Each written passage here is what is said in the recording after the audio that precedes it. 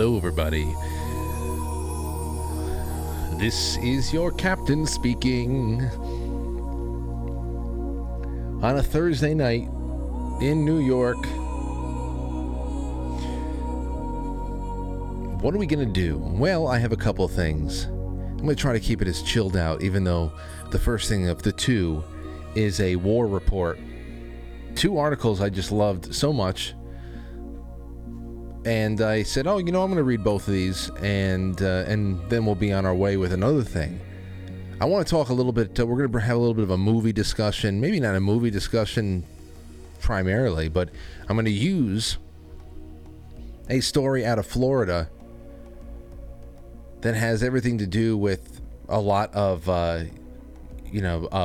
is Ron DeSantis's anti-drag war? That's what it's all about, when the normies out there who are just feeding from the trough, they say, oh man, there's a war against drag queens right now. No.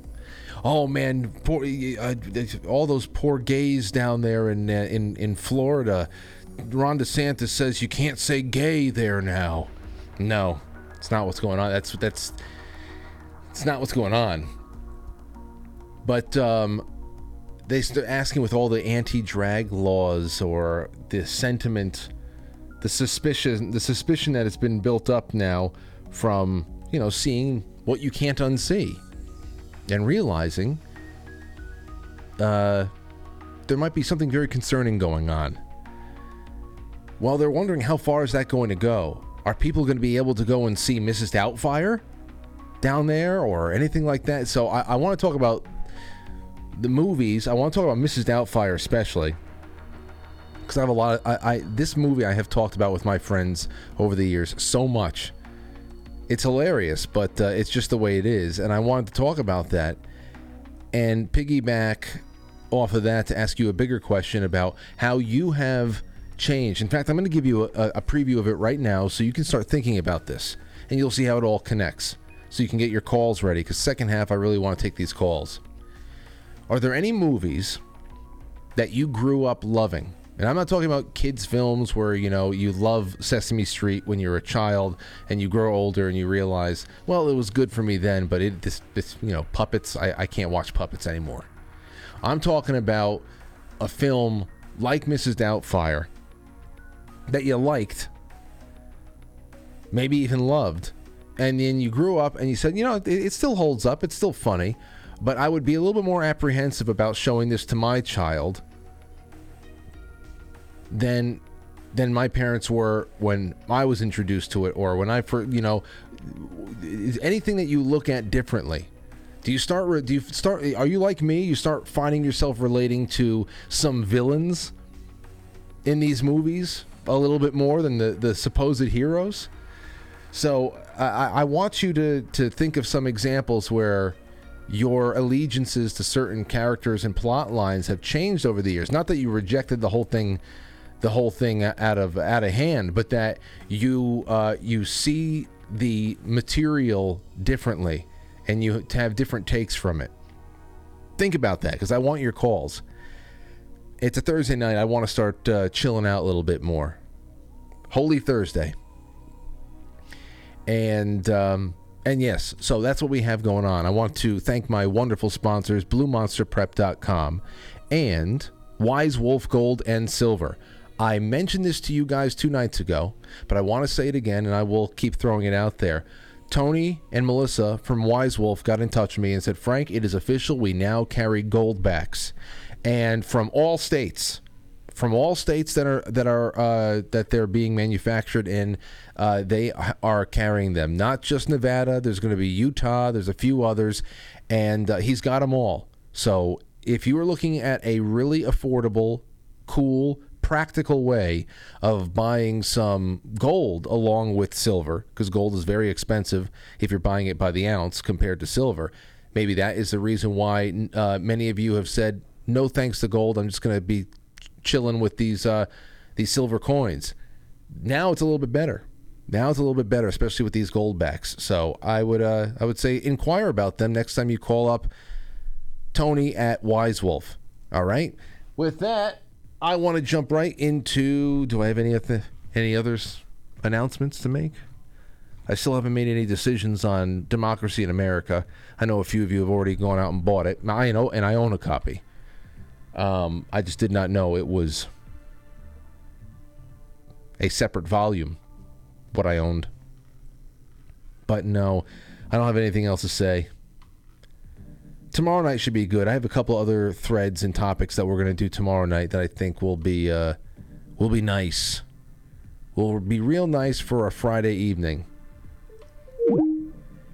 So let's get on over into the grab bag, and I want to bring this up as I welcome you all, whether you're watching on Odyssey or Rockfin, Theta, Foxhole, Rumble. No calls right now, ladies and gentlemen. Please just enjoy the show. No calls. I see calls coming in for some reason.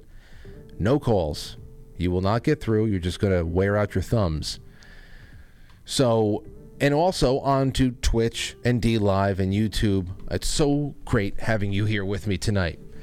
So here's the first one up. Yesterday, I wanted to talk about this just for a little bit because I saw the original being shared around, but it appeared on Zero Hedge today, and I wanted to bring it up.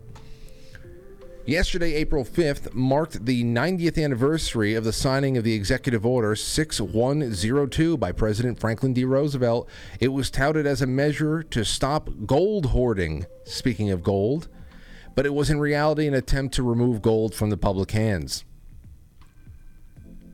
There you go. Under Executive Order of the President, issue April 5th, 1933, all persons are required to deliver on or before May 1st, 1933, all gold coin, gold bullion, and gold certificates now owned by them to a Federal Reserve Bank branch or agency or any member bank of the Federal Reserve System.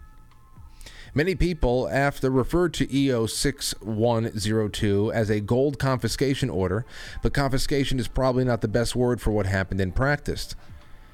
The order required private citizens, partnerships, associations, and corporations to turn in all but small amounts of gold to the Federal Reserve in exchange for $20.67 per ounce. Oh my gosh. It's at like $2,000 an ounce right now. The executive order was one of the several steps Roosevelt took toward ending the gold standard in the U.S. With the dollar tied to gold, the Federal Reserve found it difficult to increase money supply during the Great Depression. It couldn't simply fire up the printing press as it can today. A Federal Reserve Act required all notes to have 40% gold backing, but the Fed was low on gold and up against the limit. By enticing the public to give up its gold, the Fed was able to boost its own gold holdings and create more dollars. See, they don't have to do that anymore. Now they just rob from your future children and your children's children and all the income they're going to make. And then and that's all to pay back imaginary, unpayable interest. Oh, it's all such a mess. But yesterday was an anniversary, and I just wanted to bring that up. 1933 to 2023. Giving your gold. Here's something else. Supreme Court rules West Virginia transgender athletes can compete on female sports teams because they have no jurisdiction to do so. But hey, we live in a made up, everything's just pretended right now. Supreme Court has ruled that transgender athletes in West Virginia can compete on female school sports teams in response to a challenge by the state to allow it to enforce a law that prohibits such athletes from doing so. The state should just ignore the robed freaks from D.C. and get on with their lives. That's what they should do. Will they? I don't know. How much money could be withheld from West Virginia? There's a lot of poor people in West Virginia, probably need the federal government, even if they don't want to need the federal government. And this is where our autonomy and our ability to nullify the overreach of the feds completely goes away. And here's a piece that I'll read for the next couple of minutes on the pre-show, to end the pre-show. It's by Victor Davis Hanson again. Published at American Greatness. It is called, hold on a second, there we go. Our French Revolution. We are in a Jacobin revolution of the sort that in 1793, 1794 nearly destroyed France, and things are getting scary. The Democratic Party vanished sometime in 2020. It was absorbed by hard-left ideologues. They were hell-bent on radically altering or hijacking existing institutions to force radical equality of result agendas that otherwise do not earn majority support. The American people want affordable power and fuel and energy autonomy. They do not want a Green New Deal that results in dependence on the Middle East. And you heard that because we're dependent on the Middle East, the prices are probably going to skyrocket since OPEC is cutting back on their production again. They want fiscal sobriety, not a permanent stagflationary economy marked by bank failures, soaring interest rates, crony capitalism, and subsidies for those who choose not to work. They know no country can exist without a border, much less while offering blank checks to foreign cartels that kill 100,000 Americans yearly. They demand realist deterrence abroad, not the current woke military whose erosion is spelling the end of American credibility and global stability. Racialists are eerily embracing discredited neo-Confederate notions of racial chauvinism, discrimination, segregation, and the old one-drop rule of racial obsession. They are turning America toward a balkanized war of all against all. To implement such an unpopular program, the new left must radically alter our institutions, so the Democrats, in quotes over there, periodically threaten to pack the courts, end the filibuster, destroy the Electoral College, and override the state's prerogatives to establish balloting laws. They deny the committee assignments of the House Minority Leader. They engage in stunts like tearing up the State of the Union on national television. With impunity, they mob the homes of Supreme Court justices to leverage their decisions. Oh yeah, did you hear that that the judge over here in New York has been receiving some death threats from people? So of course the media breathlessly report about how Donald Trump has mentioned several times that he thinks that the judge is partisan. Oh, and so I guess that means he's the inspiration. He's stoking violence. I wonder if the judge gags him now. Uses all of these death threats to gag him, even though we have on the other side, they're giving out addresses. They're giving out the home addresses of Supreme Court justices, and people are showing up, some with murderous intent. This revolution is run by elites and is a top-down operation. University deans all but prompt students to disrupt invited campus speakers. District attorneys release violent arrested criminals without bail. Woke generals call their Chinese counterparts to warn them against their own commander-in-chief. White Rage Millie. The Pentagon lectures the country on its supposed innate racism, even as the United States continues to lose wars abroad, abandon billions of dollars of equipment to terrorists, and allow the communist Chinese to surveil domestic military bases with complete impunity. Well, thankfully for the Biden handlers, they have come out today with a little bit of an explanation as to why everything was going wrong with the Afghanistan rollout. You see, it was always Joe Biden's intent to end that war, said the murderous John Kirby. It was always his intent to end that war, but the transition between Biden and Trump was so chaotic, and the Trump administration they did not leave them with enough intel. They didn't leave them with enough intel to be able to smoothly get out of Afghanistan. So you see, all the people died, and those who are still left behind, and the tens of billions of dollars of military equipment, cash, whatever the hell's out there, including a ready-to-go, ready-made, $2 trillion a year drug business that I do not believe is out of our control. All of that could have been avoided if Donald Trump had just given them some intel on one thing or another. So it's all Donald Trump's fault. What do you know? What do you know? Breaking news. Words change their meaning now. Words change their meanings. Racist now means don't dare object. White became the pejorative stereotype used by racists. Diversity means tired orthodoxy. Equity is a synonym for bias. Inclusion ensures exclusion. Institutions are no longer recognizable. The FBI as we knew it no longer exists. Well, all we knew about the FBI was what we were given in those fluffy movies about how they're solving the crime and saving the day. 3 former FBI directors either lied under oath to federal investigators or pleaded amnesia in congressional testimonies. That's in just the last 10 years.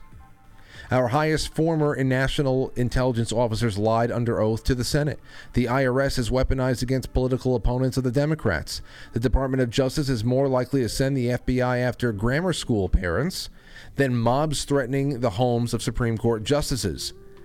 Still, to thoroughly erase America, our Jacobins must radically alter our customs and traditions. So under the cover of the COVID quarantines, Election Day was made irrelevant.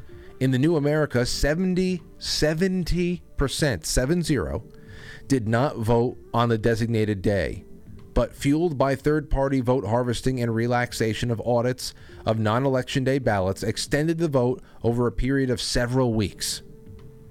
Incredible. And because they were able to do that, well, first of all, they were saying that because that wasn't allowed in the first place, it was voter suppression. Voter suppression. Not everybody can know when an election day is coming along and be able to go vote on a lunch break, take a half day, schedule a day off a year in advance, whatever the hell. No. We're not adults. Don't you understand? Congress are 535 diaper changers. We don't know how to wipe our asses. That's why we elected Congress. We need people to literally help wipe our asses. People who are smarter than us, who know better.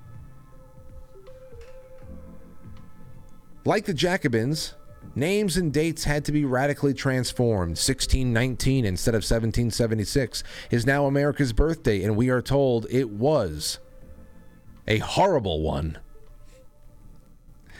Statues are toppled, careers are Trotsky'd.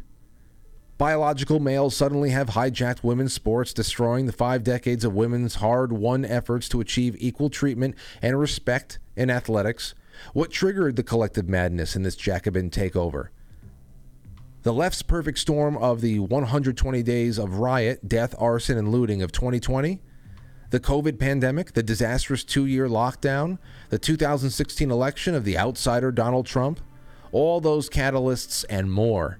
As the country collapses under the leftist nihilism, the revolution's last gasp is to destroy Donald Trump by empowering him. That is, the leftist legal vendetta is designed to win him just enough empathy to be nominated the Republican Party's presidential candidate, but then to keep on indicting, gagging, and hemorrhaging him legally until Election Day 2024. I can see that being the case.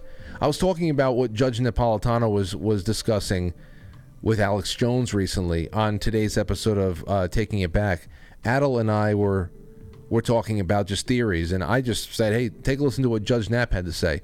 I'll talk about it on the other end of this.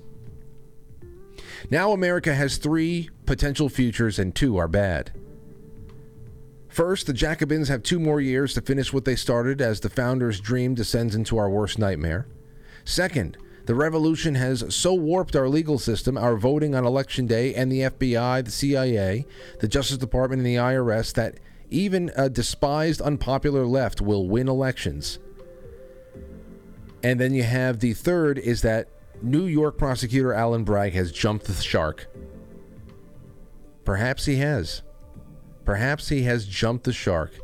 The conclusion is his pathetic prosecution is so patently incoherent, illiberal, and in spirit anti-American that 2/3 of the country will soon conclude the center is not holding. The Jacobins' reign of terror is unsustainable, and so in 2024 the left will not be defeated, but so defeated that it is utterly discredited. The choice is ours. I like that third one. No, I like utterly defeated. So I like that third one. You know, to just conclude with my own thoughts, is that we always win in the end. No doubt. And it doesn't, and I'm not saying that, oh, well, this time next year we should have won by now. I don't know when it's going to be. It may not even be in my lifetime. But eventually, you have to just be confident that truth and justice always wins out and it comes back around. It just does. So we either win now through our craftiness and our resolve and our intestinal fortitude and our ability to speak reason to insanity. Is that possible? That's like reasoning with rabies, right? Or they get exactly what they want and the world is destroyed because their ideas are terrible. And then eventually it comes right back around. So they're defeated one way or another. They don't know that they're suicidal. They think that they're noble and that they're enlightened. But so I would say just relax. And we have a nice little show for you tonight. I hope that you're strapped in and having a good time already. Be right back. Don't go anywhere.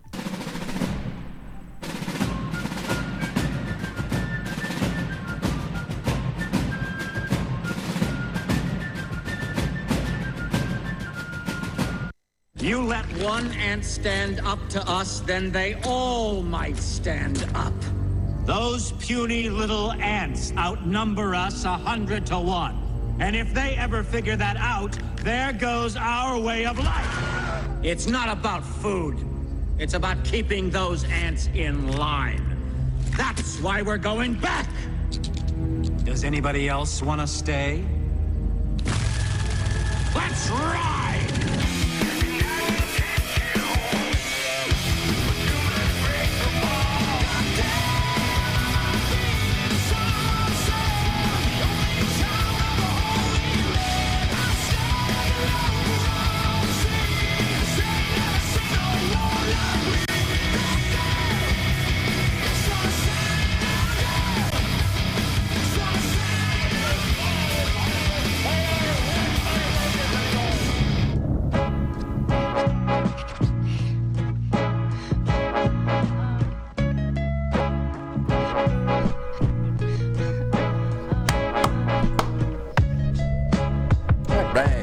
Okay.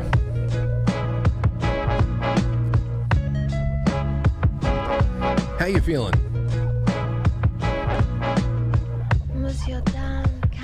So, I would like to just say thank you so much for showing up. Share the show, the link, far and wide. If you're watching on YouTube or Rumble, thumbs up.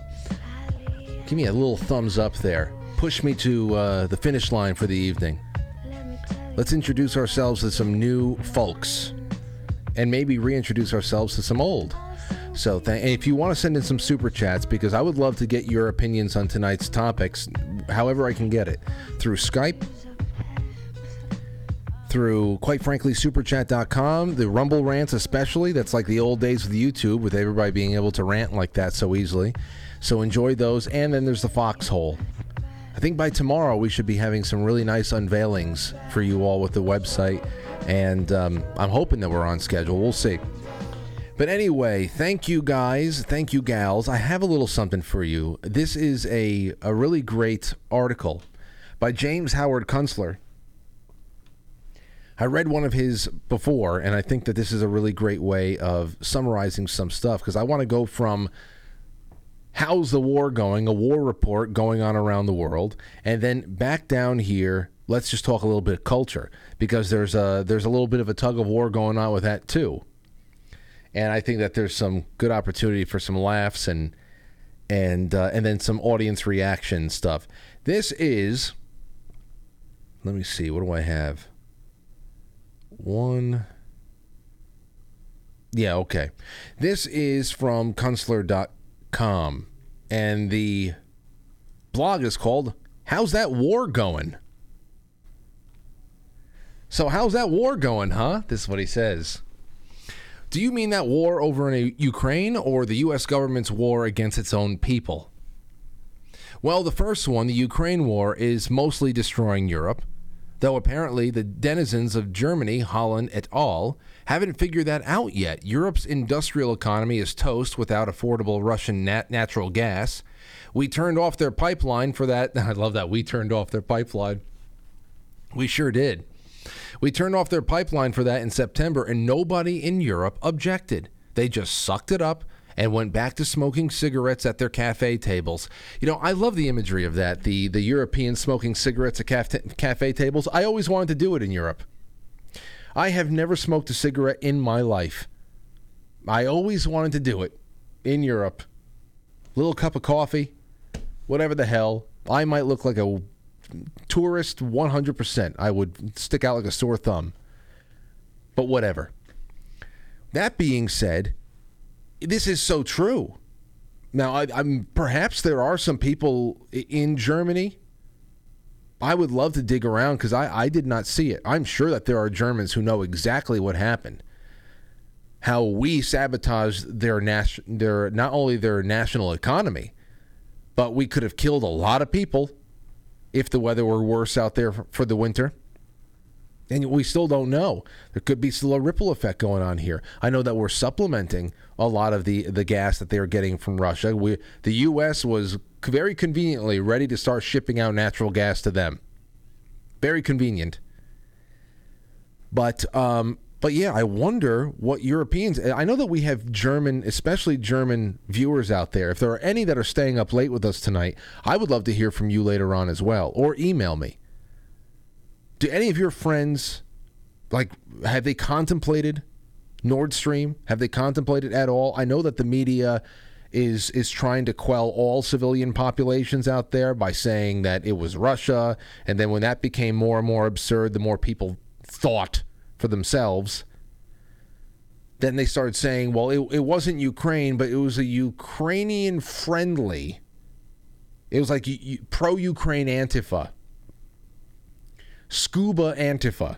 Antifa learned how to scuba dive and operate very complex detonation systems.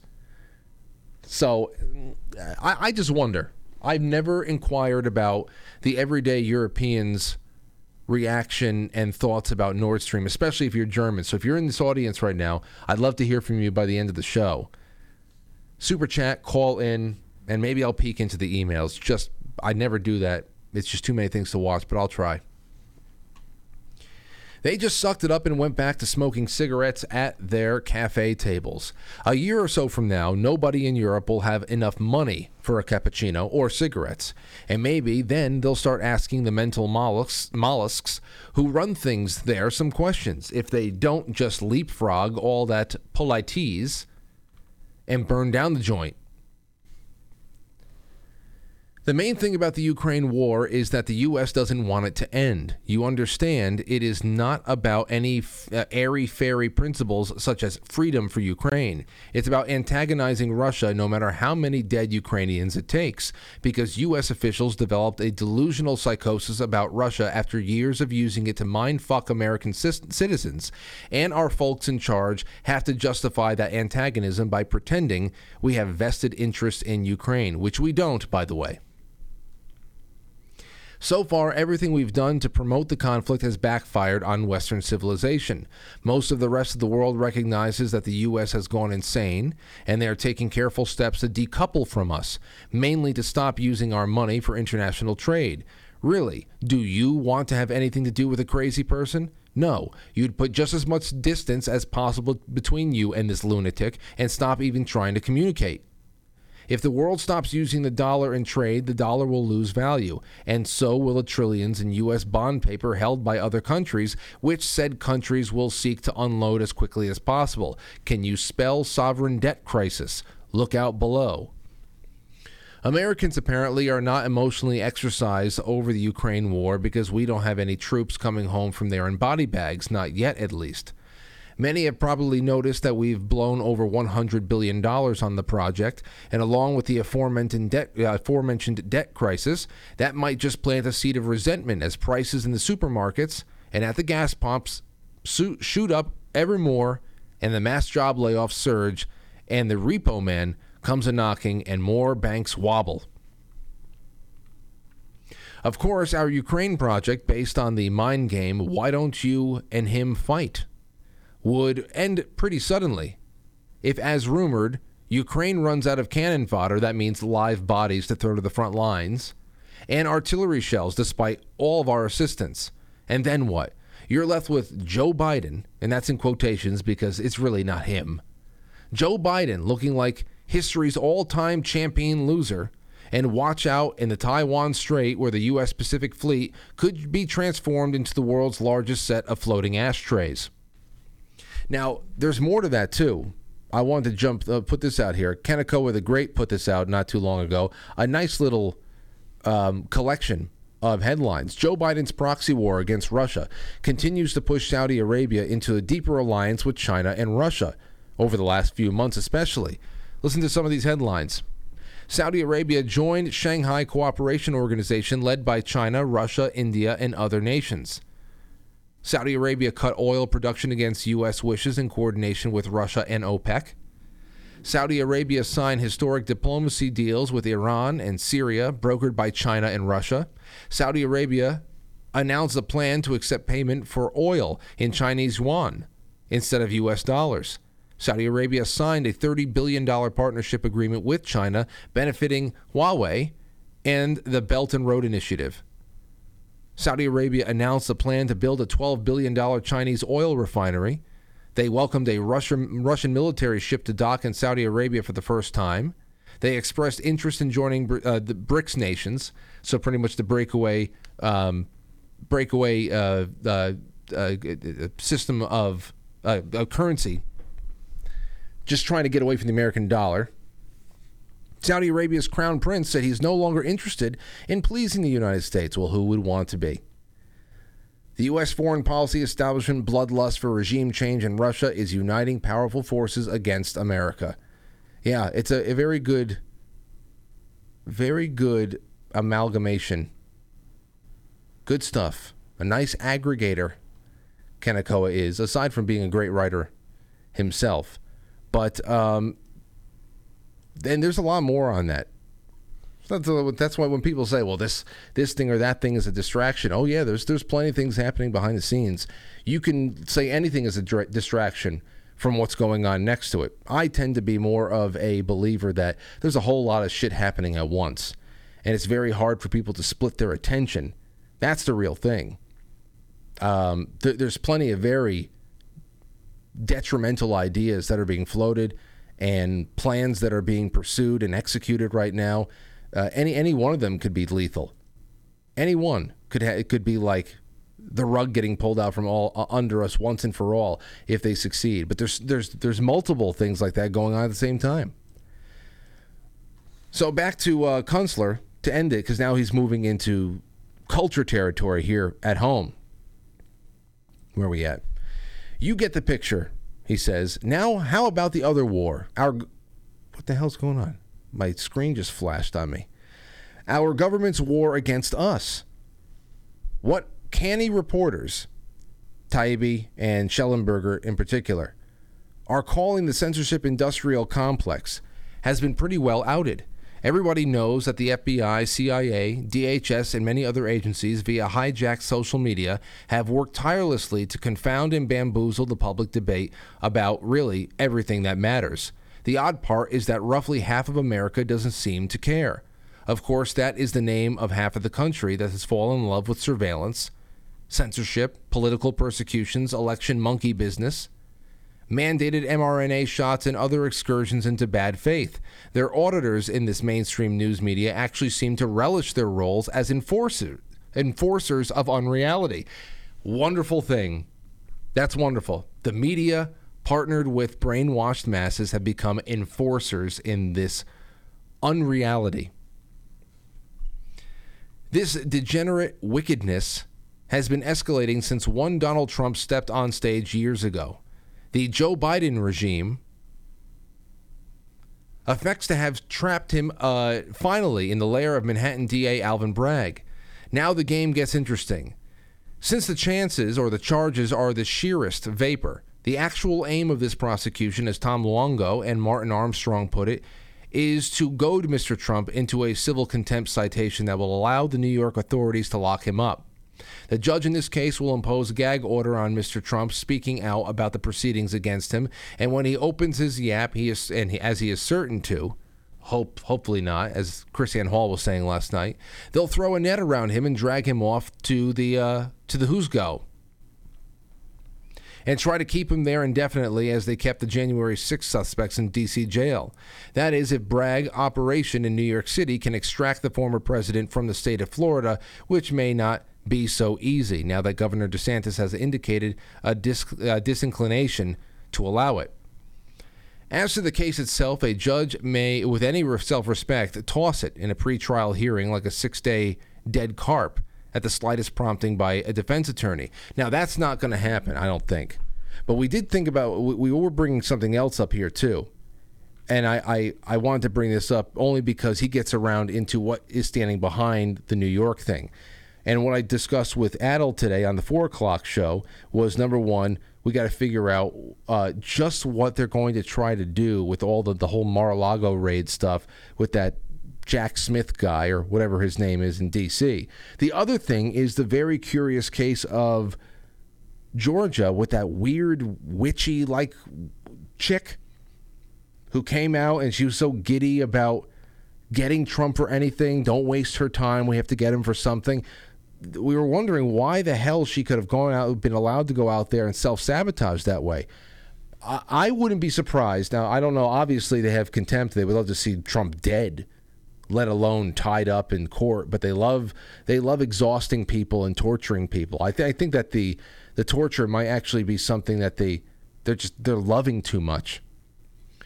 And with that, maybe it's just about taking up months and months and months, just like with Russia, and then having another thing behind that in Georgia to take up months and months and months before getting thrown out for one thing or another. Something that disqualifies the cases without Trump being cleared.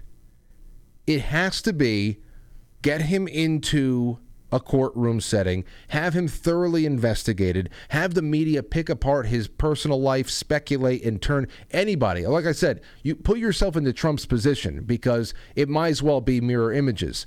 This is who they're willing to do to anybody. And just like with Russia, we got 3 years of nonsense. At the end of it, we had open-ended questions.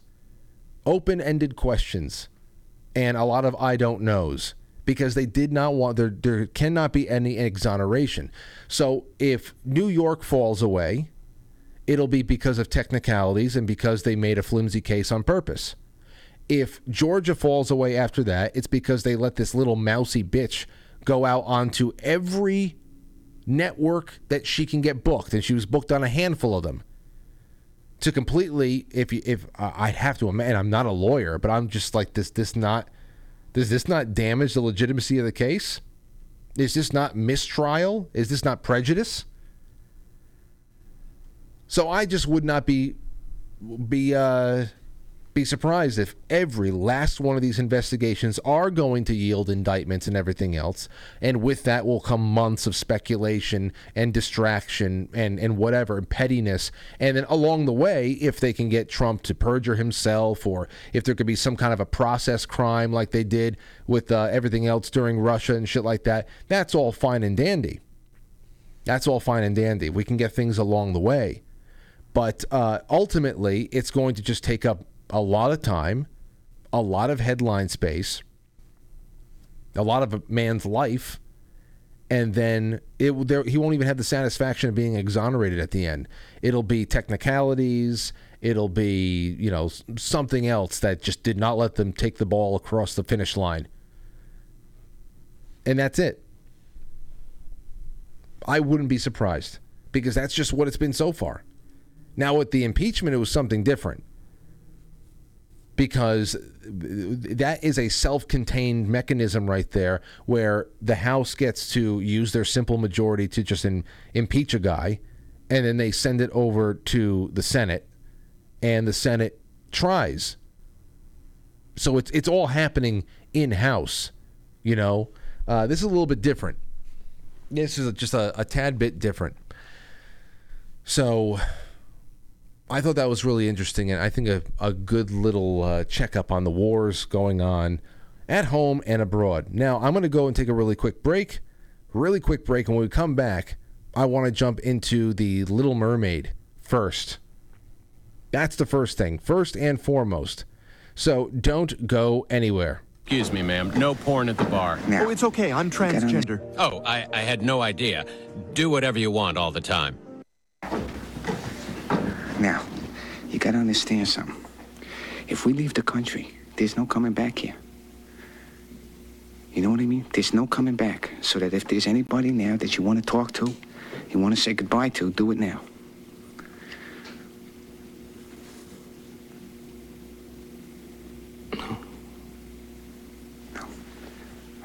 Is there any special country you want to go to?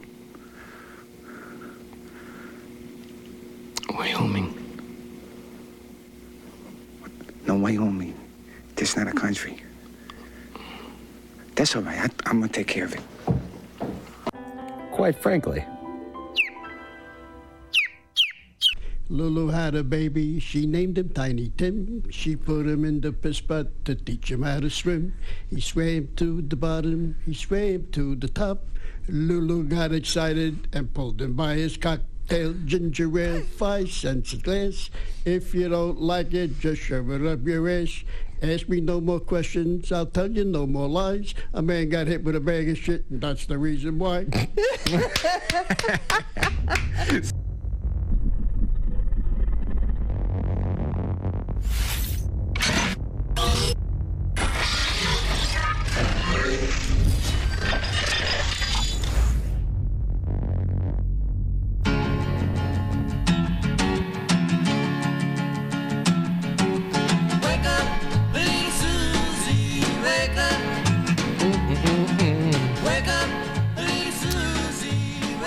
I can't wait to start waking up Aurora like this.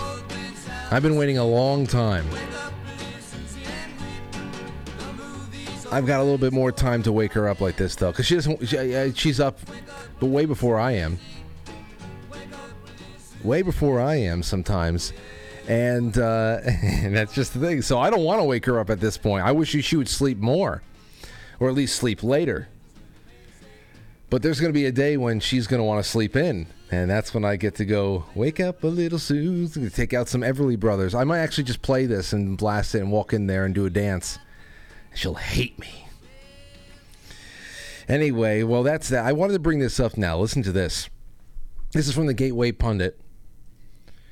Little Mermaid remake will have new woke lyrics for iconic songs like Kiss the Girl and Poor Unfortunate Souls. Now, I gotta say, I love the song Kiss the Girl.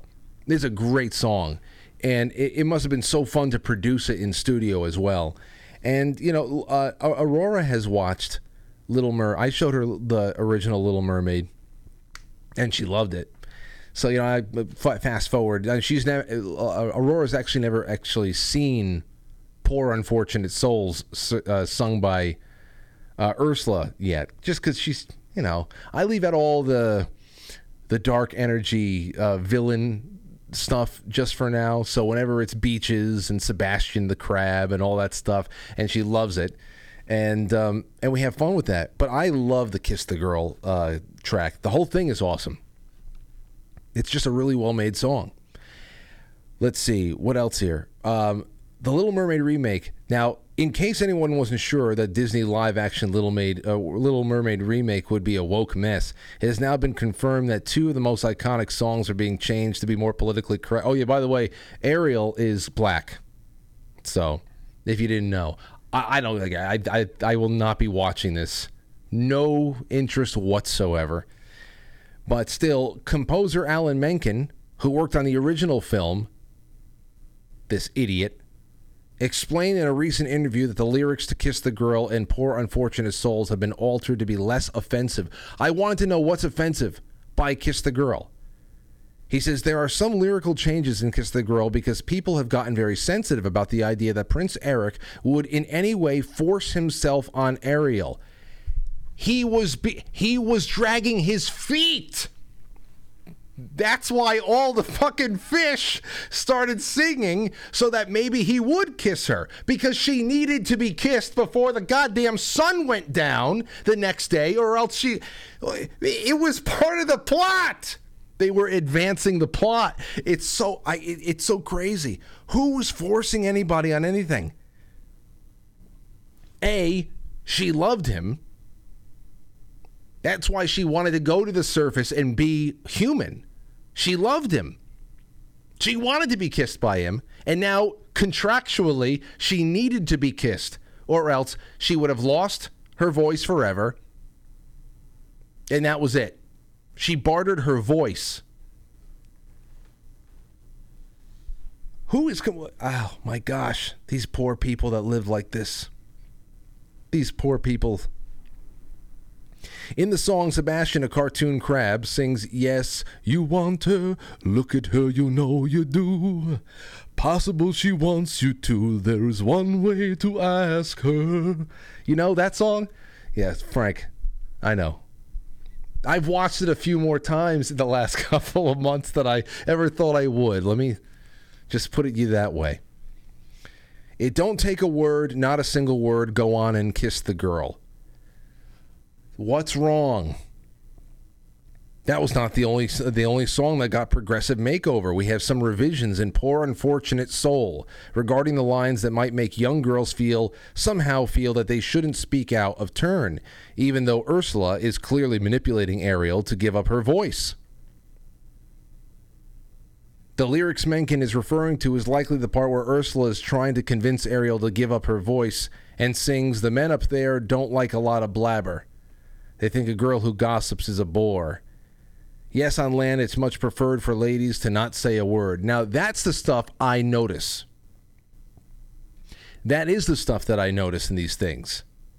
Like when Ariel is singing about, up there, I'm sure that fathers don't reprimand their daughters.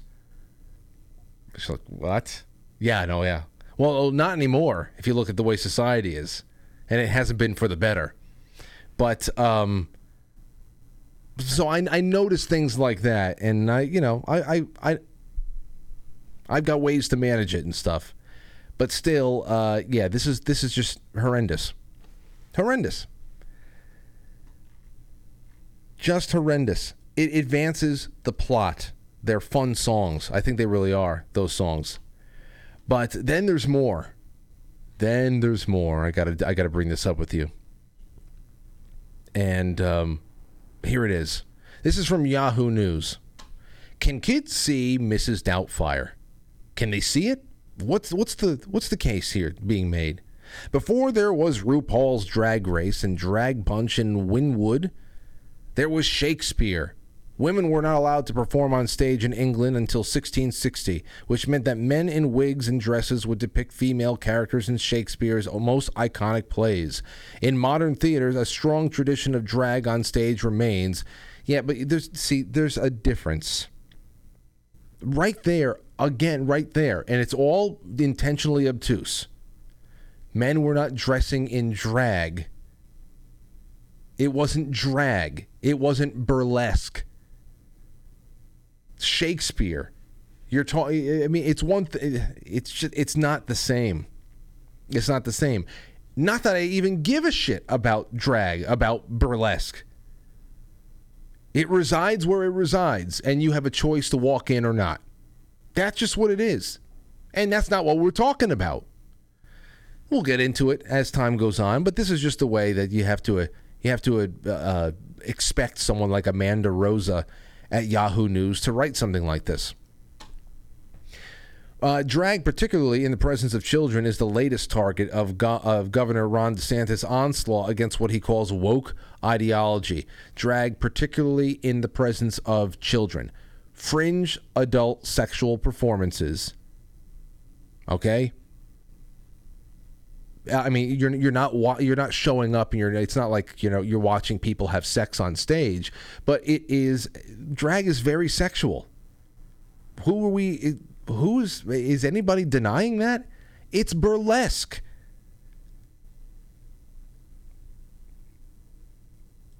I mean, that's just the whole thing, and this is why another reason why I understand the word woke. I remember on the internet when woke was something that was that was used unironically. Get woke. I remember when it was actually fresh and people were using it in a way that actually meant that you were elevating your consciousness to a spot that you weren't at before. And now, because the right is just so incredibly cringe in its own way with just taking a term or taking a joke and just wringing the fucking life out of it, but we're using it like it's a scientific word. I understand it's ironic. We're using it ironically now. But I think it's starting to, once we give them a place to retreat to, it's very hard to even carry on any kind of public discourse. And I guess that's the whole point. There is no discourse anymore. But woke is a term that is used ironically because it represents traditional things, traditional bad things that the left especially claims to be hell-bent on eradicating. You know, woke is not some newfound thing. It's not, you can't define it other than it being old-fashioned racism and sexism and compelled language and restricted expression and all of that stuff. That's what it is. It's very recognizable things. But you can't reinvent the wheel here because then you get Amanda Rosa at Yahoo News and everybody else having a hard time making us sound like we are nuts, that we are inarticulate loons because we're just, that's what it is here. Women were not allowed to perform on stage. They talk about how that there's a modern theater, there's a strong tradition of drag on stage. Edna Turnblad in Hairspray, Mrs. Trunchbull in Matilda, to Angel in Rent. I don't think a child should be seeing Rent or Hairspray. On stage or Kinky Boots. I don't think a child should be going to that.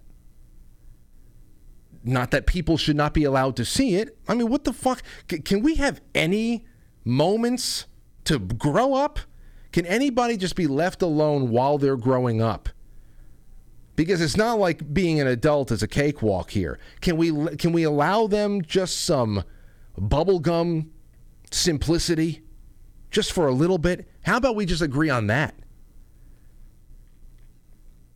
Drag, particularly in the presence of children, is the latest target of the woke ideology, as he calls it, Governor DeSantis, as the state government reprimands businesses and venues that have hosted drag shows where children were present. No, it's worse than that. Hosted drag shows that were directed at children. South Florida performed. Everything that they say reduces the severity. It makes it seem like the response is comical. And that's going to actually, in turn, it's going to actually bring on a heavy-handed response that might not actually be warranted. But they like it. They like it. They know that the antagonism is actually going to create, eventually, the enemies that they have been promising people exist all around them. They haven't been created yet. They're working very hard on creating white supremacists right now. They're working very hard on creating real ones. They're working very hard. Working very hard on creating bigots, people who are no longer okay with people being gay, even in very modest private settings that aren't out there throwing themselves out there. They're working very hard on trying to create these kinds of witch hunts. They want there to be a genocide against trans people. I mean, that's not them actually warning that it's coming because it's coming. That's them actually trying to create a self-fulfilling prophecy. They want it to happen. Conservative politicians, increasingly inflammatory rhetoric and legislation targeting the LGBTQ community may have a chilling effect. Members of South Florida's theater scene question what the implications may be for performances that include LGBTQ characters, actors in drag, or themes that the state may find offensive. Well, don't let children in. Drag artists wonder if venues that have hosted their shows in the past may now view them as a liability. And some worry that, the liability thing, you just don't know. Because, again, this is where we're at. now it's getting to the point where they are intentionally, because they don't actually want equity, and they don't want equality, they don't want peace and tranquility. Peace and tranquility, people get along, they talk to each other, they're able to resolve problems peacefully and work out their differences. They need there to constantly be an escalation in tension. The escalating tension method in the society is key to this. So the whole idea that drag shows, even if they aren't directed at children or marketed as all ages or family shows, I wouldn't be surprised if drag shows are starting to be looked at by venues who otherwise would not have a bar wanted to have a drag night. Maybe they don't want to do that anymore because it might be a little bit of a social liability. They may not want somebody who's seeing all this stuff and feeling antagonized by the way that it's being displayed, promoted, and then denied, and then all the responsibility thrown back on people who are criticizing it. They may say, you know what, I don't want to draw any bad attention here. Not this time, fellas. Thank you so much, whatever. They don't want to have their place egged or something like that. I wouldn't be surprised. I'm looking at it both ways. And the tension was created by the people who are not even responsible. They don't want to be responsible enough to talk about that there is a child element here that does not need to be there, that nobody's saying drag has to go away. You know, The Birdcage is one of my favorite films of all time. Talking about Florida and drag shows. Not one child in frame in that story. One of my favorite films of all time. Hilarious. It'll always be hilarious to me. That's one movie that has not changed for me over the years. In fact, I've found it funnier and funnier. And I also really appreciate it because the tension that is created is, of course, societal tensions. You have ideologies. You have conservative Senator Gene Hackman. You have the gay couple in Miami with the drag club. You have the daughter and the son who want to get married. But, of course, there's these two worlds that are colliding. And it creates a delightful sense of tension there. And all along the way, though, of course, it's going to the conclusion is going to be friendly toward everybody getting together. The children get married, and people, both sides, they kind of like learn a little something about each other, and there's some concessions there, and there's peace, and everything's all right. Nobody is really made to carry the cross, and nobody is, burned at the stake. Just like that other movie that I love, my favorite movie of all time, is As Good as It Gets. That movie could not be made today. First of all, Greg Kinnear is a main character, plays a gay man, and he's straight. They wouldn't have allowed that. I don't think so. Hey, Birdcage, Hank Azaria as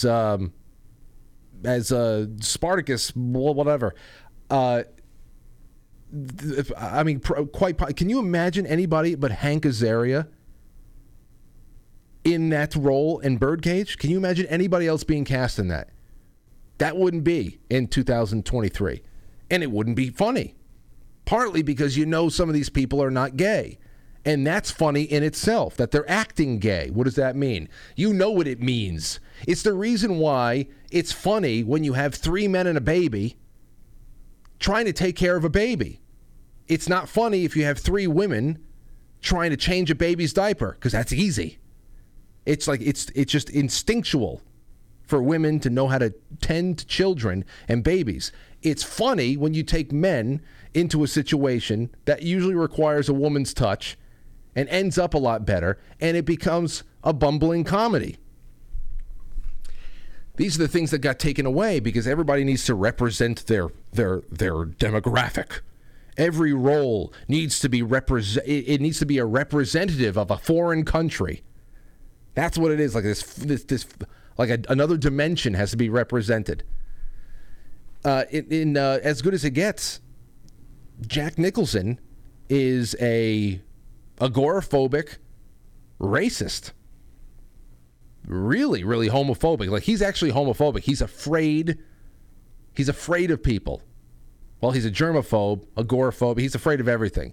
But definitely just everybody makes him uncomfortable.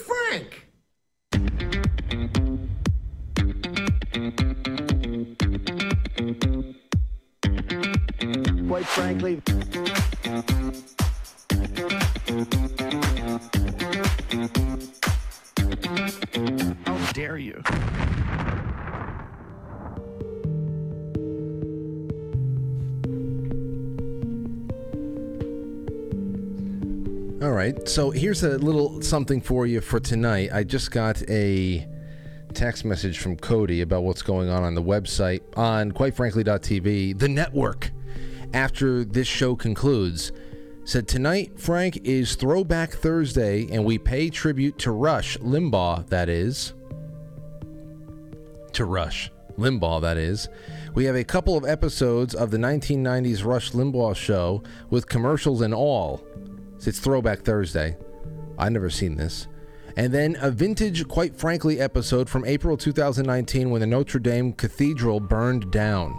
And then for the late night, the Birdcage. Look at that. Look at them thinking on their feet. The Birdcage for late night tonight.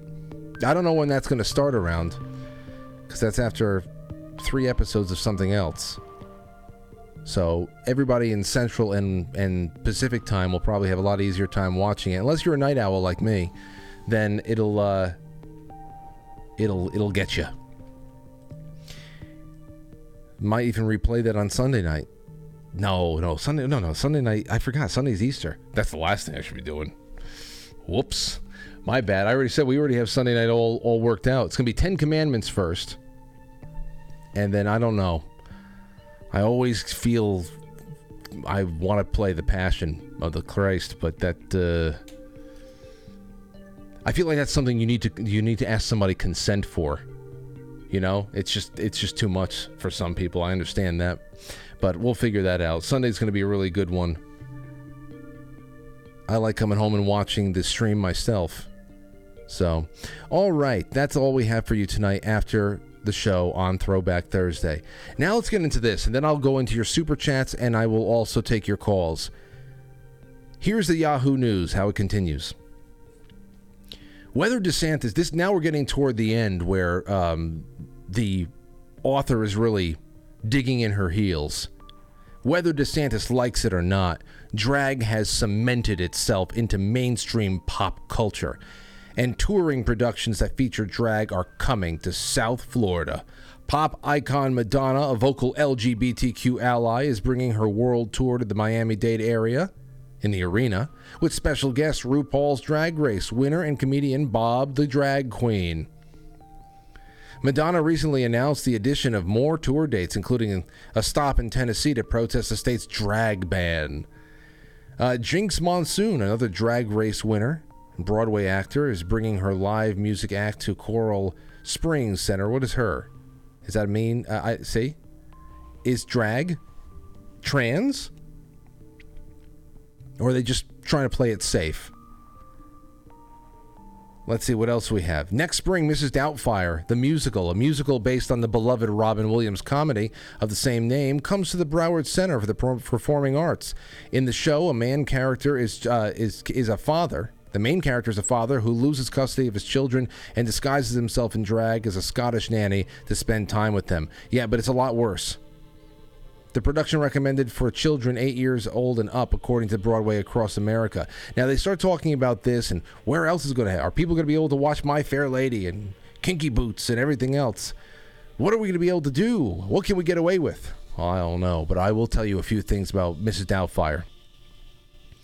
Well, I mean, if she, first of all, from the Yahoo article, if they were trying to make the point as to how infested theater and film and everything else in schools, where we see these rainbow flag parades every day, it's not even Pride Month, these parades in school. If she's trying to make the point that there's a complete and utter infestation across cultural institutions and educational institutions, and the point is taken. Yeah, I don't know how that justifies and explains the nobility of it, or whether it's a responsible thing to be doing. But if the point was that, hey, we're already here and we control everything, I understand what you're saying. The issue is that there is a newfound intense public focus on introducing burlesque, adult sexual entertainment, drag to children.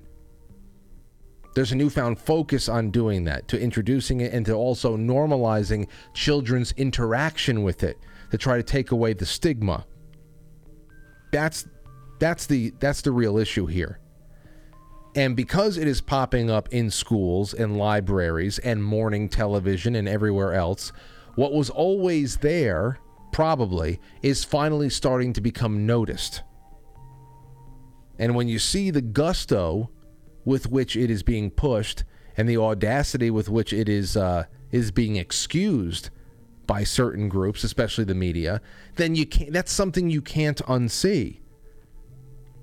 And you know what? When you're hit in the face with cold water like this, it often can turn into a frantic craze. You know, that's when you have the pendulum striking back hard. That's like, I don't know. That's when even those trying to correct a problem can go and may go too far sometimes. They become too puritanical in response. Because all of a sudden you see something and you realize how much you've been missing, and all of a sudden it horrifies you. And when you're horrified and when you're mad, you're not thinking too clearly. So yeah, they're trying to create tinderbox scenarios everywhere else. Now, we fell asleep at the wheel culturally a long time ago, and now we are frantically trying to course correct, jerking the wheel back into the middle lane. But that doesn't make for a smooth ride, of course. And that is what they're trying to capitalize on in the news. Everybody's reaction in trying to fix the problem and lay the groundwork down for future fixes. And then the opposite. Now, I also like Mrs. Doubtfire. But no, Aurora will not be watching that for a while. Because for as funny as it is, it's fucked up. And I have had very, very in-depth conversations with my buddies about hilarious conversations. Because the more we pick apart the movie, the funnier it gets of how absolutely batshit it is. Say, well, Frank, it's supposed to be an absurd comedy. It dances a very fine line. Dances a very fine line. There is such a thin line between the comedy that is Mrs. Doubtfire and a true horror show. It's truly horror. Okay? Now, first of all, I'm surprised that the article Yahoo News was not asking about whether or not Mrs. Doubtfire, the 1993 release, should be allowed to be seen by anybody in 2023 because of how, first of all, disgusted Sally Field is when one of the calls, who ends up being Robin Williams, one of the calls calling her back to inquire about the nanny job is a transgender person saying, I don't work with the males because I used to be one. And she goes, ugh, freak. Well, she doesn't say freak, but she's disgusted. That's weird, right? Or when the two twin Asian boys saw Robin Williams changing into his bodysuit through the apartment window, and they went, oh, sick. That'd have to be cut out. I'm sure if Mrs. Doubtfire is being played on TBS sometime soon, they're going to cut out the Asian kids. They're going to cut out the Asian kids, no doubt about it. And not to mention that the real enablers of this entire horrendous deception, because that's what it was. Mrs. Doubtfire, you got to watch it again, and you are going to laugh your ass off. It's almost like me watching Karate Kid now. I'll bring that back up. Great point. Good point, Frank. Good point. But the enablers of this horrendous deception was actually a pair of gay guys. Uncle Frank and Aunt Jack. Pair of gay guys were the greatest enablers of this whole thing. They were the only ones who knew about Robin Williams' plot to infiltrate the home with a disguise. And did they say no? Did they say, Daniel, I know you're going to miss being around the children, but you have to respect Miranda's privacy. No, they said, fuck Miranda. Let's try on some wigs. That's an issue. That's an issue. Aside from the fact that they are not only enablers, but they're the only stable couple in the entire film. Everybody else is getting divorced, and they can't see eye to eye, and they're losers. So that's that. There's so many other things. Like when you think about what he did to the children in that movie alone, how wildly inappropriate it was to infiltrate a private home like that. And what was the youngest child? 5 years old? She doesn't know that her father is masquerading around the house as this old lady, that he changed the telephone number on the want ad that Sally Field put out there so that no one else was calling Sally except him. And there he is doing all these voices all night, prank phone calling her. I'm surprised that she didn't know it was his voice after all those years of knowing he's an impersonator. You know, an impersonator really only has a couple of voices, and they just repurpose them over and over again. So, and that was all to set her up for the final deception. Mrs. Doubtfire. My gosh. But he gets the job. And there he is. He's cooking, he's cleaning, he's in the house every day, dressed as an old lady. And there's this very thin line between comedy and horror because of it. And he shows... And you know the other thing? He knows Pierce Brosnan, who is a good-looking, stable male figure that the children actually really need. He knows that Pierce Brosnan is allergic to pepper, and he goes and he tries to kill him at the restaurant by putting cayenne pepper in his jambalaya. And then when he has to run across the room because he's choking, Mrs. Doubtfire has to give him the Heimlich. The mask starts coming off of his face, and the little girl, 5 years old, sees that. You don't understand what that means? Dad? With the mask coming off, the woman that she thought was a woman all this time was really her father in a disguise. Not in drag, in a disguise. That is lifetime of psychotherapy. Yeah, it happened to you when you were 5. You're going to be seeing a therapist about it until you're 35. No doubt about it. And in the final shot of the film, you see him on TV, and that's why I made it the thumbnail for tonight's show. You see Mrs. Doubtfire on TV. Doesn't look happy at all. And I think that this is why I was hilarious. We were laughing our asses off at this, me and a few friends of mine. We're saying, why does he look so depressed at the end of the film? It's because he's trapped as this old lady. That's the fact that this is the high note of the film. He's got joint custody of the kids, but he's still single, and now he's got to dress like an old lady for the rest of his life on television. That's the high note. That's why he looks so that's why he looks so unhappy. But of course, you know, there's that. That's just what it is. That's just what it... I mean, there's so many other things I can talk about with that film. We'll go on forever and ever. But here's the thing about you at home now, because I want to know about you guys. Are there any movies that you've always liked for one reason or another that you can't see the same way now? You may still like it, but you're taking sides with somebody else. Perhaps you don't dislike them, but you are definitely rating it from a different scale.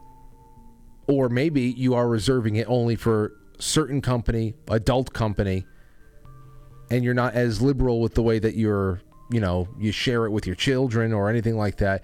Because I tell you, there's a lot of bad guys that I now think are heroes. Pierce Brosnan, for example, he's set up to be an antagonist kind of figure in the movie. In 1993, when we were watching Mrs. Doubtfire, I'm looking at Pierce Brosnan that's coming in.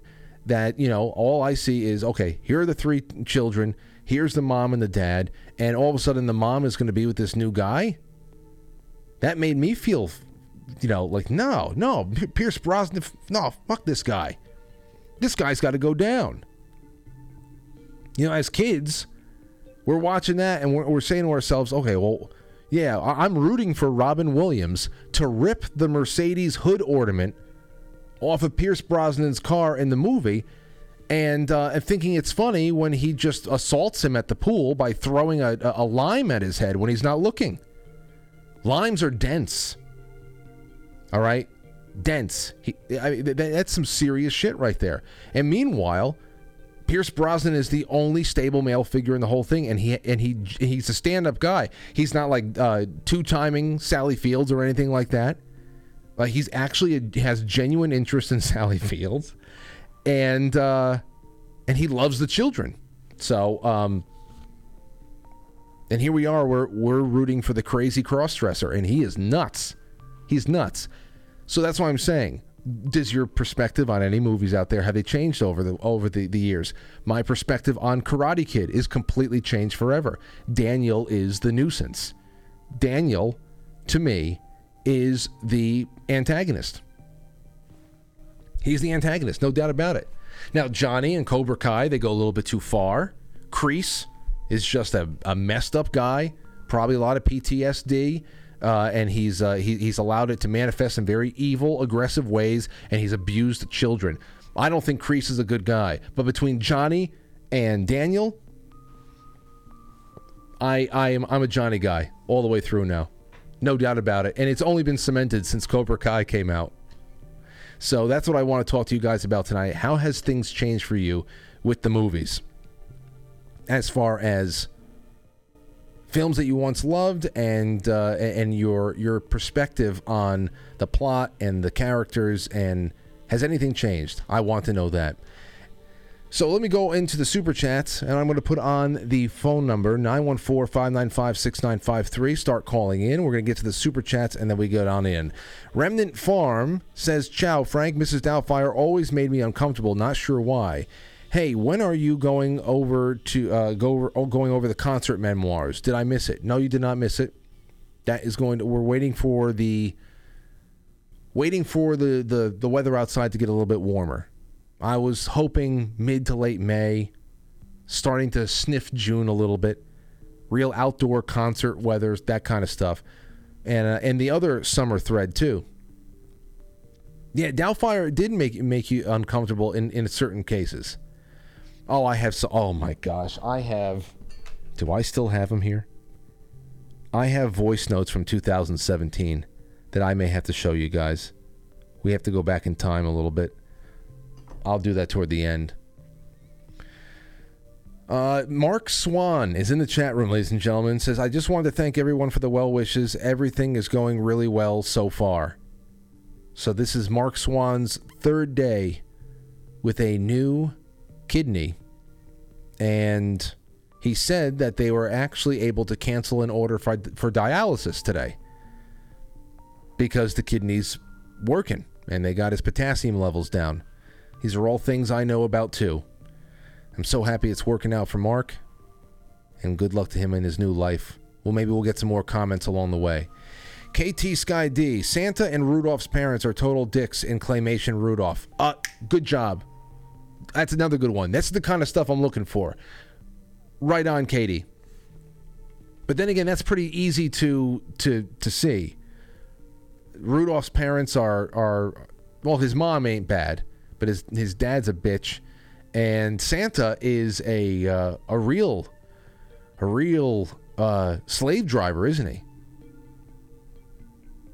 Very opportunistic man. All right, let's go. Take a call. Pat from Carolina. Pat, what's up with you?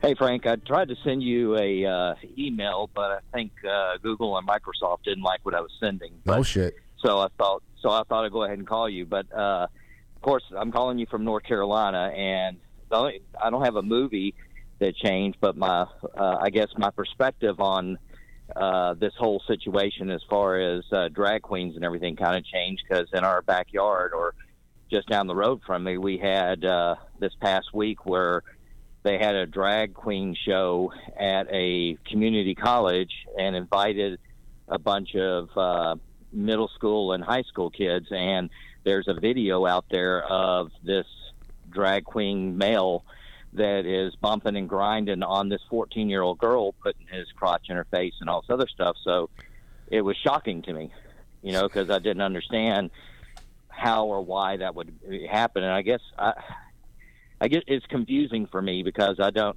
understand how that's allowed to go on. I mean, when I was younger, I went to a couple drag queen shows, and they are very talented, but it's very risque. It's very sexually oriented, and it's something that I wouldn't want my kids attending. And so that's the confusing part for me. I don't understand why there's all this push where people think that it's okay for, 3-year-olds up to even 16-year-olds thinking that it's okay to go to these drag queen shows.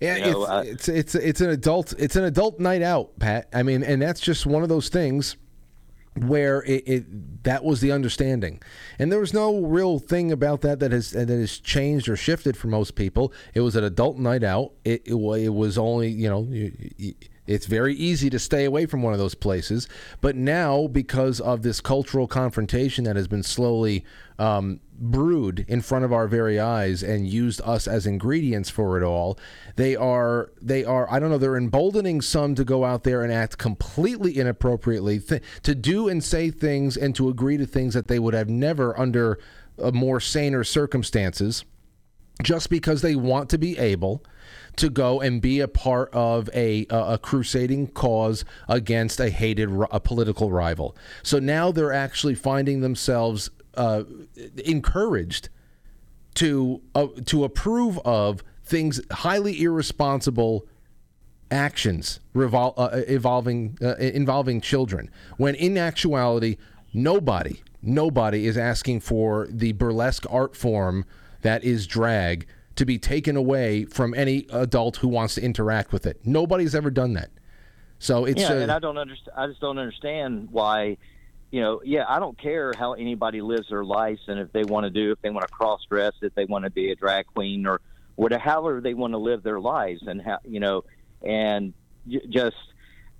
don't go around parading that I'm a homosexual and that or that I'm a straight man and that I like having sex with women and everything. And I don't care how anybody lives their lives and what they do. Just don't throw it in my face. And I don't understand where all the anger comes from and why this became such a angry thing or a violent thing. And the question I have for you is, where does this phrase, the blood is on your hands, come from, and where's the blood coming from? Listen, you're talking about theatrics. Thank you for the call, Pat. You're talking about theatrics. You're talking about very theatrical, dramatic people who love the performance side of things as much as they want to be a part of a political revolution side of things. One that is very lucrative in the way that it affords social privileges, in the way that it affords you chances to make money. I mean, even with these universal basic income programs that are being tested all over the place, many of them that we have read about, all it requires is for you to say that you're transgender, and they're going to find a way to get you $1,000 a month in a place like San Francisco or something. There is a lot of opportunity for people who really just want to slink back into some kind of fantasy world in which there is no end to the supply of possibilities to create some purpose for your life, in which there is none. That you can't tell me that this is a purpose. Now, being a performer is a purpose, but somebody who is just obsesses over being a transgender person or changing their appearance and with the surface, there's a lot of things going on there, and it's making everybody act poorly. Even those who are acting righteously and know that there's something that needs to be stopped and corrected right now, there's many people who will, in a very emotional situation, fly off the handle. The problem is that when a protester against a drag show with children flies off the handle and does something rash, or somebody who is performing at the drag show does something rash by rubbing their genitals in a minor's face, there is only one instance that is going to get news coverage. And the coverage is only going to get covered in one way.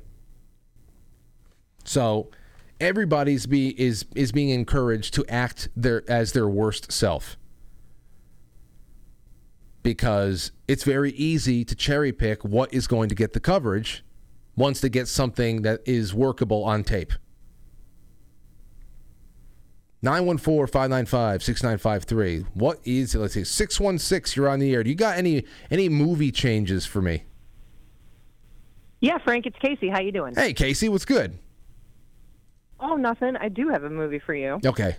And it's Home Alone. I know I'm going to catch some shit for that. Ooh. But I watched it with my son. We keep it to just being a Christmas movie now. Uh-huh. But there was a point in time when my son was about 4 where that was his favorite shit, and he wanted to watch it over and over again, and then he started acting a fool, and I was like, okay. So I sat and watched the movie with him again, and I was like, this little kid's an asshole. So he talks back to his parents, and he's a little shit, and then the parents are terrible too. I mean, really, it's like an everybody's the asshole kind of story, you know, where I'm just like, I don't even understand how that happened. But, Home Alone's one that's just a Christmas movie now. Okay. All right. Well, you know what? That's a very interesting one, because I talk about Home Alone a lot, too. That's another movie that I love. Now, I can understand why having a family like Kevin does. I understand why he's salty about the situation. I mean, he's totally overlooked. Yes, the parents are aloof and they should have been arrested after, I don't know, especially after the second time. Jeez. But there's a lot going on there for sure. But I do not blame Kevin in his angst having a family like he does, because the chips were really stacked against him.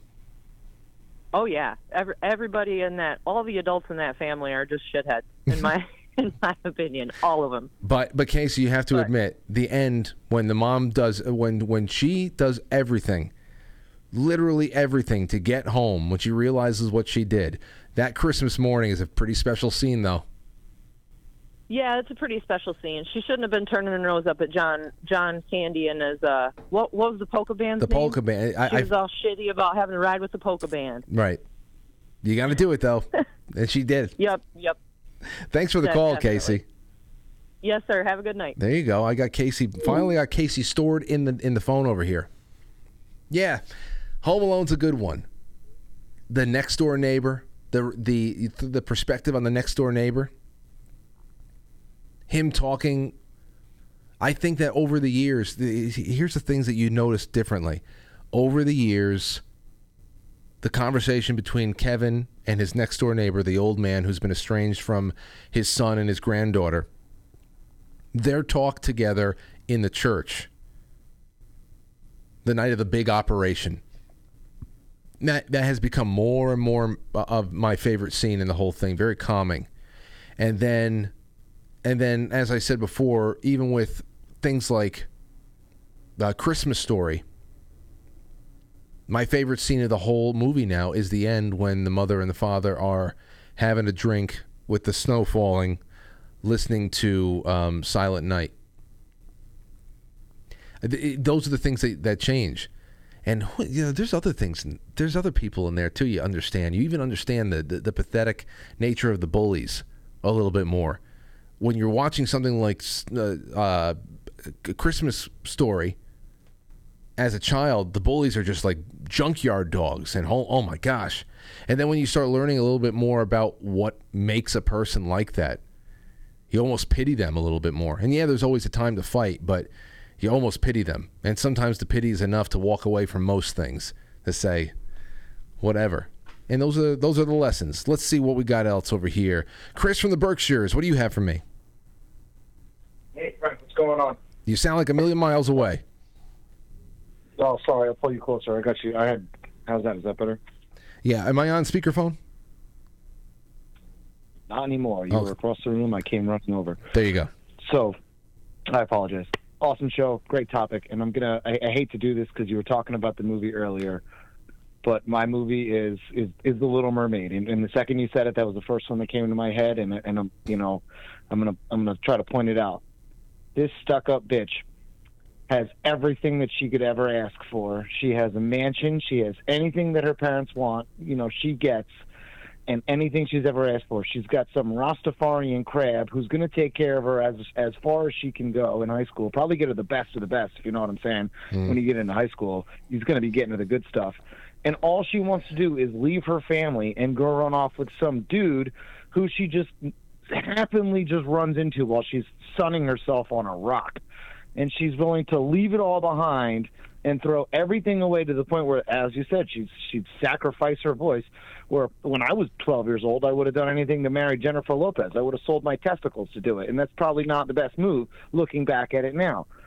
So she's just stuck up the entire time, and she's completely just willing to throw away her entire life away and everything that is basically afforded to her through her parents' fortune and hard work. So that's my beef with the whole Little Mermaid movie. Okay. And I apologize for ruining it for Aurora. Oh, listen, you haven't ruined it for her. First of all, she's not watching, and she doesn't understand anyway, and she'll still enjoy pieces of it however she can. But great points. Under the Sea is a great tune. I'll I think my favorite is Kiss the Girl because it's just so groovy. It's really great. and like I said, gets the people going. Oh, it gets the people going. And thanks for the call, Chris. It really advances the plot. It advances the plot. The song advances the plot beautifully because she's racing against the clock. Now, I don't know if she's stuck up, She's definitely rebellious. She doesn't fall in line with her other 6 sisters. But, these old pieces of folklore, usually the conclusion was, you went against the advice of your father, and now you're going to pay the consequences. It tells you a little bit more about, respecting your elders and stuff like that. But her curiosity about humanity, I can't blame her for being curious about humanity. I think that we're wonderful.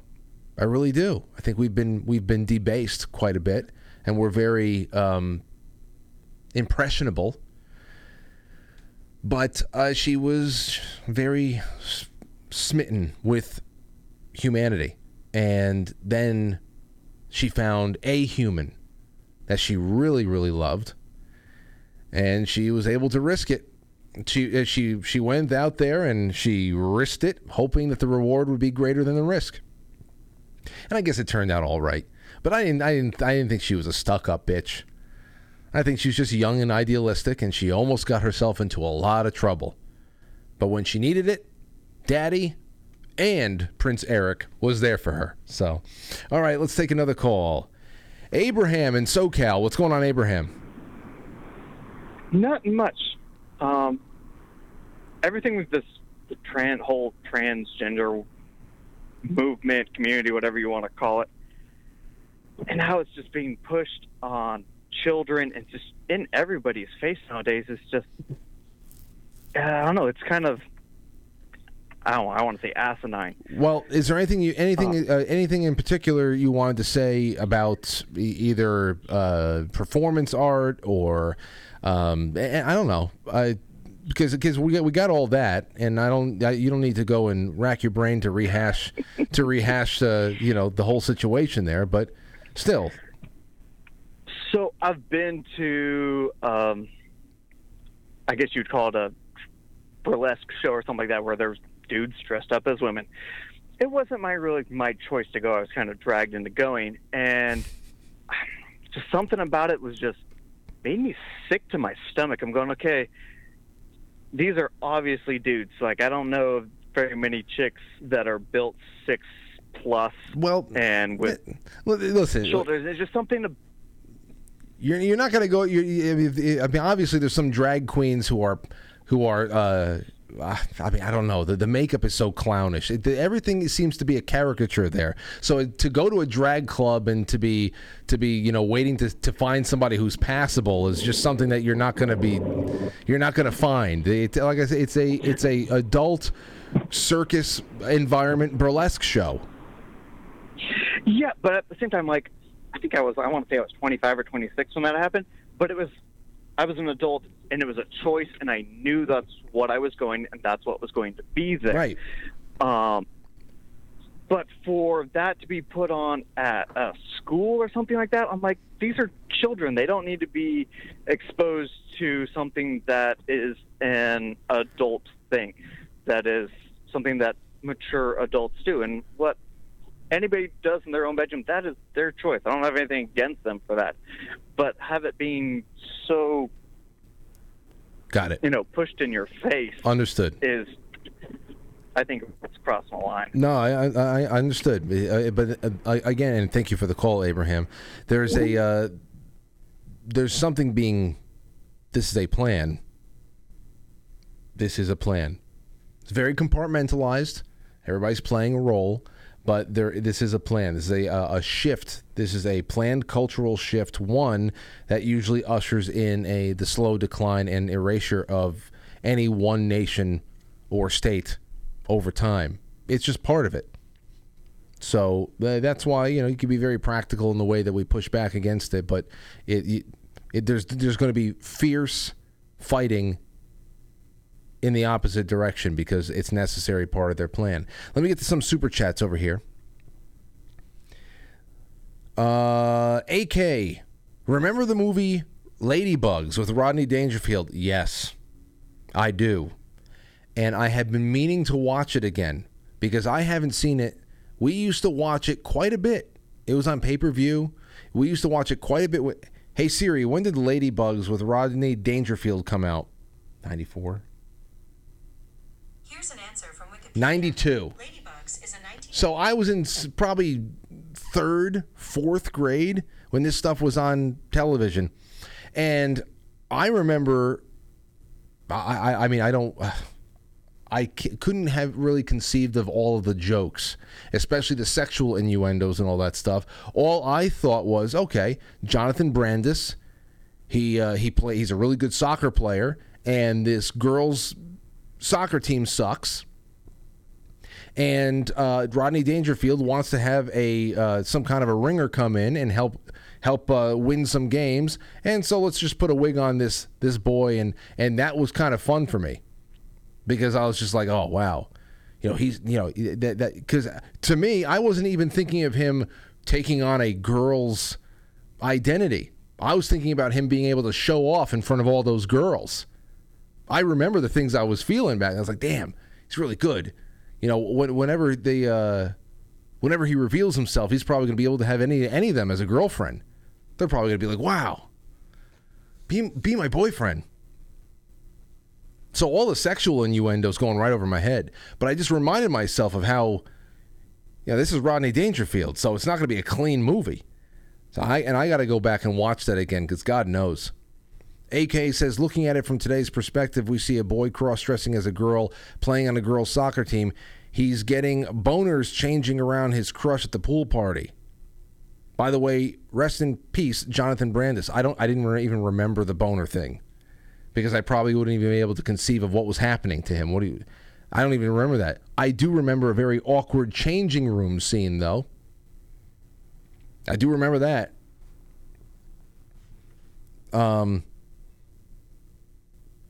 Let's see here.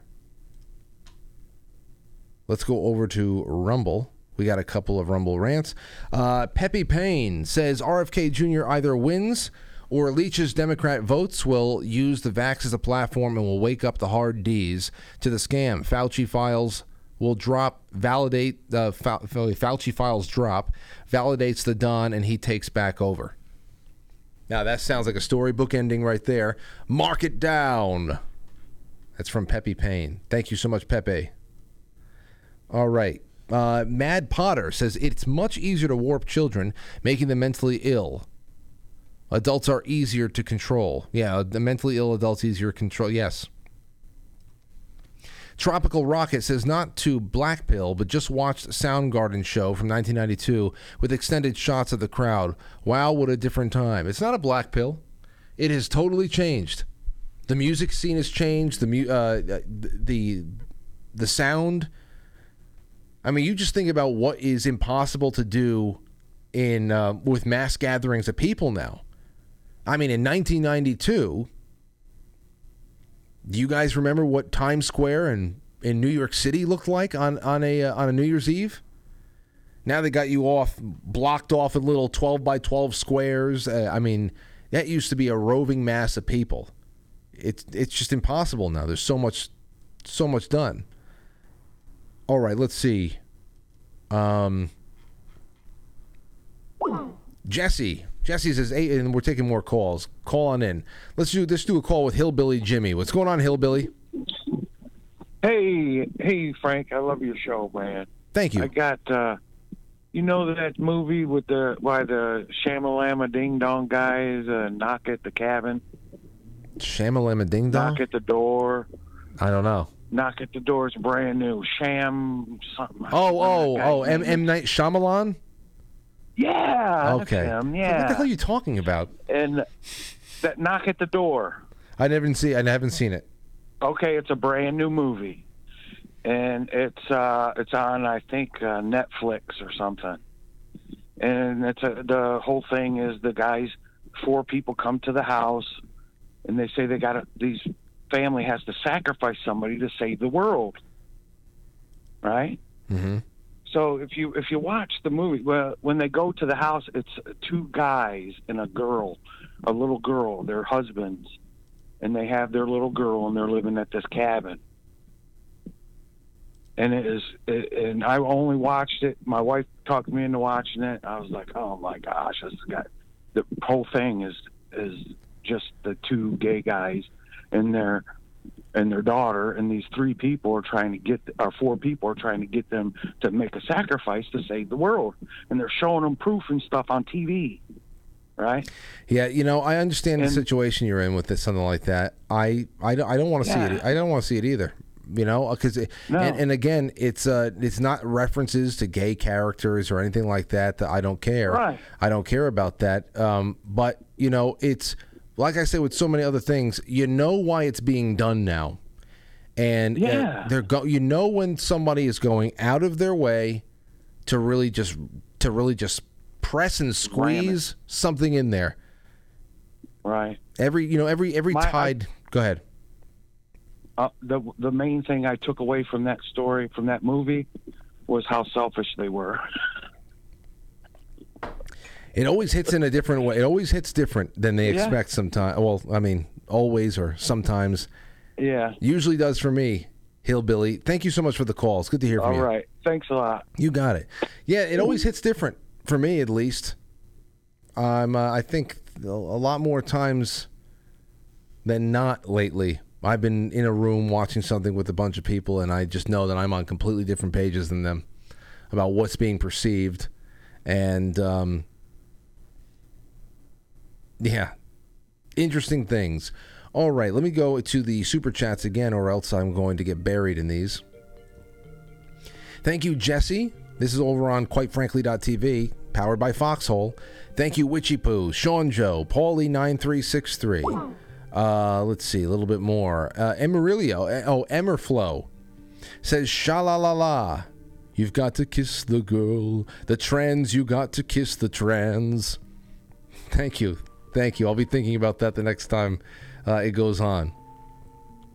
Swickley, again, says, getting more and more difficult to pray for these people. Emerflow says, good points made all night long. Love the show. I'm glad that you're here. I'm glad that you're hanging out. Thank you, Stone Roller. 123SKG says, Tootsie, having to impersonate a woman to be successful. Dustin Hoffman had style. Yes, and I had this conversation with a buddy of mine today, too. With Tootsie, there was a mission for Dustin Hoffman. There was a mission there. To show how good of an actor he was, he could portray a woman. It wasn't, and once he proved his point, it was out. It wasn't a lifestyle thing. He didn't become trapped in the persona like Robin Williams does in Mrs. Doubtfire. There's a little bit more. There's a little bit, there's a balance to those approaches there. I love the idea that the Daniel character in Mrs. Doubtfire is just now trapped as the old woman every day. Let's see here. Witchy Poo says, "Get well soon, Mark." And what you do in the bedroom shouldn't be taught in the classroom. Yeah, well, I understand the sentiment. I know that it's just because that's for anything. That doesn't mean it's not just gay sexual activity, but outside of knowing how your reproductive organs function, there's no reason for heterosexual sexual activity to be really hotly debated inside of schools. There's no reason for it. I mean, there is a biological function to it all, but there's no reason why you should be going through style and performance. And I don't understand that at all. You have your groups of friends for that. Everybody talks.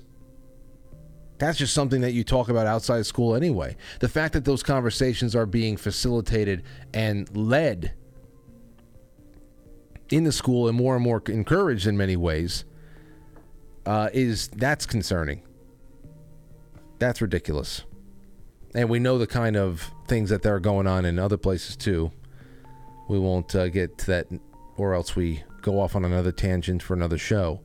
Thank you, Witchy Poo, again. Thank you so much, Willie Fix-It. He says, "Hey Frank, wish me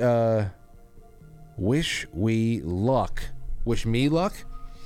Well, I wish you luck. I just washed a lady's feet. See you tomorrow. I think I'm carrying a weight. I'll be okay." Hey, Frank, wish me luck. I just washed a lady's feet. See you tomorrow. ? Think I'm carring a weight. I'll be okay. I hope you're not driving, Willie. I really hope you're not driving tonight. But let's take some calls. Some more calls. Sentinel Theta. What's going on, Sentinel? Hey, how's it going, Frank? It's going. What's on your mind? Great show night, great topic, very timely. I'm sitting here with Molly, and we're hanging out on Theta, chatting with the folks. And this whole topic made me think of, wow, how different would the Rocky Horror Picture Show be if they made it today? No, I don't know. I think it might be even more over the top. But you know the whole situation. Yeah, go ahead. I'm sorry. No. You keep going because I have more on this. I think I have some. Awesome. So you think about the situation. Brad and Jenna end up stranded, and they show up at this freak's house, right? Mm-hmm. And they're soaking wet. They ain't got nothing, and they're exposed to something totally contrary to everything that's in their basic beliefs, attitudes, and values about life and sexuality. And before it's over, they both get sucked in. And we're talking about 2 hours. They're sucked into the whole whatever. Everything comes and goes. Being with the tranny. He's jealous of Janet because he made Atlas, and Atlas wants her over him, so he kills him. It's just weird. And then we get great music from Meatloaf. I mean, it's a whole great time, and then all these people become cult classic followers and go to the show every week and throw rice at the wedding. It's just really weird. It's been in the culture for 40 years, and now it's busting out saying we are normal. And now what are we going to do? I don't know. I guess that's the whole question right there, is that the places you used to go to, and thank you for the call, the places that you used to go to for some harmless fun, and if you are an adult who can pay their way into a nightclub for an evening, and you want to go out with your friends, and whether it's a bachelor party, it's a whatever, it's tongue in cheek, whatever the hell's going on there, it really is just harmless fun. But just like with Saturday Night Live and Weekend Update and things like that, to do fake news or to do comedy based on cultural things that are going on when everything around us is so unserious, and it has gone so far into the realm of parody being that unreality, that this thing that we're living through right now, that we're contending with. When you live in that day in, day out, then it's very hard to find anything to make contrast with. Whereas Rocky Horror Picture Show is comedic and gets people all riled up and stuff. It wasn't like a you go girl political statement. Whatever that gets everybody wanting to go out there. It wasn't like we're fighting. I don't even know. I mean, obviously it's before my time, but I know it well. Just everything is such a morphed version of girl power, that you go girl kind of shit. Like a damn girl moment, like, oh yeah, they just went there. There's nothing that's being thrown in your face like, go ahead, deal with it, bigot. That is what is just built into everything now. Deal with it, bigot. Yeah, I know you're out there, but I'm doing it anyway. That kind of, it's baked into everything. You say, Frank, well, that's just you projecting. I don't think so, because I really don't want to go looking for this stuff. There's just, everything produced by this environment is just tainted, just like affirmative action taints people's accomplishments, especially now. Things like you always wonder if it was legitimately achieved. It's just the same thing. Anyway, all right, let's take some calls. Again, 914-595-6953. We're coming up on the end here now. 720, you're on the air. Go ahead. Oh, hi, Frank. Yeah, I have something that's kind of along the lines of could this movie have been made today? About 15 years ago, I went and I bought the DVD to the movie Spinal Tap. Do you remember that one? Oh, yeah. Yeah. And I specifically looked for, to see if it was printed on there, I looked for the words edited for content, and I did not see that. So I thought, okay, well, I'm going to get this movie, that I had seen years ago. But it was changed. They had dropped the song Bitch School. Mm-hmm. You remember that? Yeah. And that kind of like ruined the movie for me, because that was like one of the high points of the movie. So I took it back to Best Buy, and they wouldn't let me return it, probably because they thought I had pirated it or something. Oh, well, hey, it's one of those things. I don't know. Maybe their return policy is their return policy.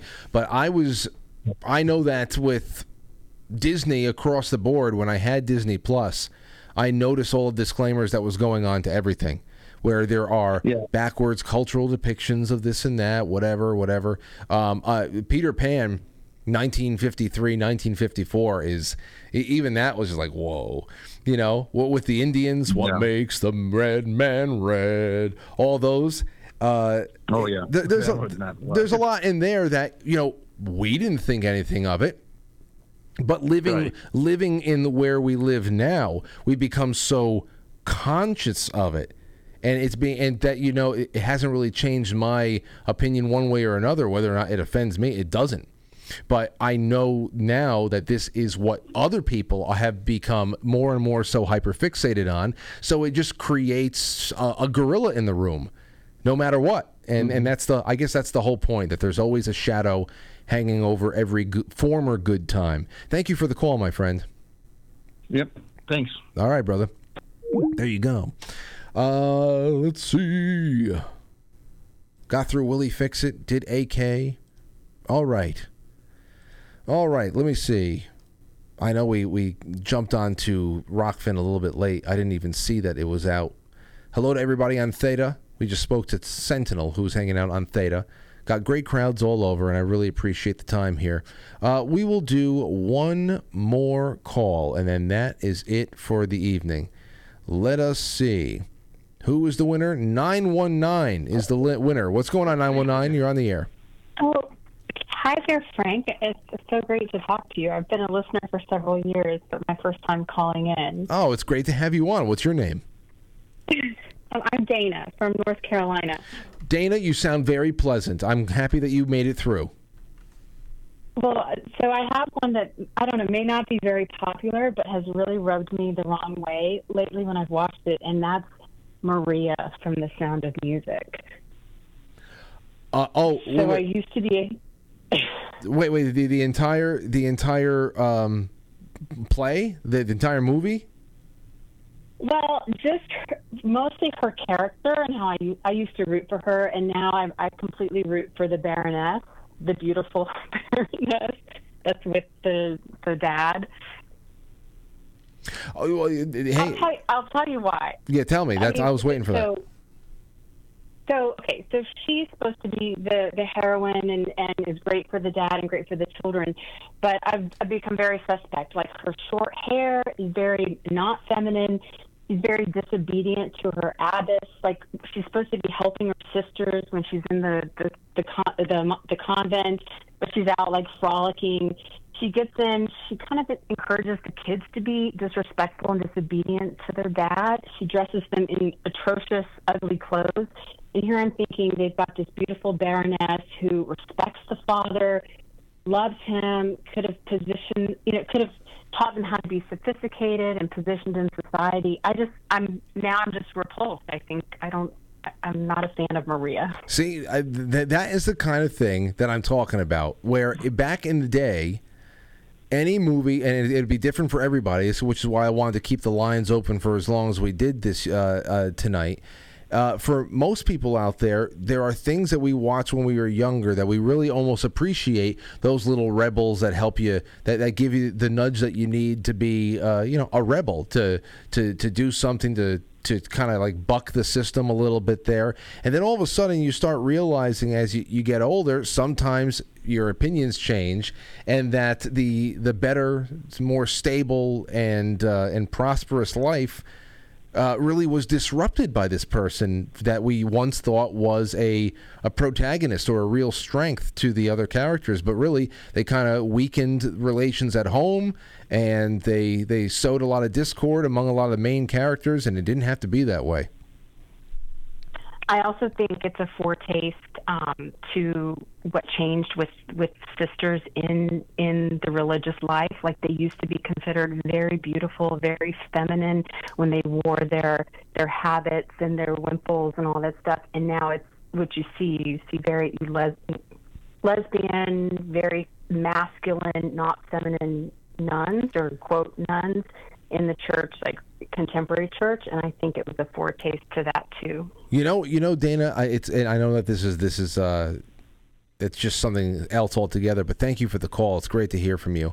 I got to wrap up right now, but I always thought.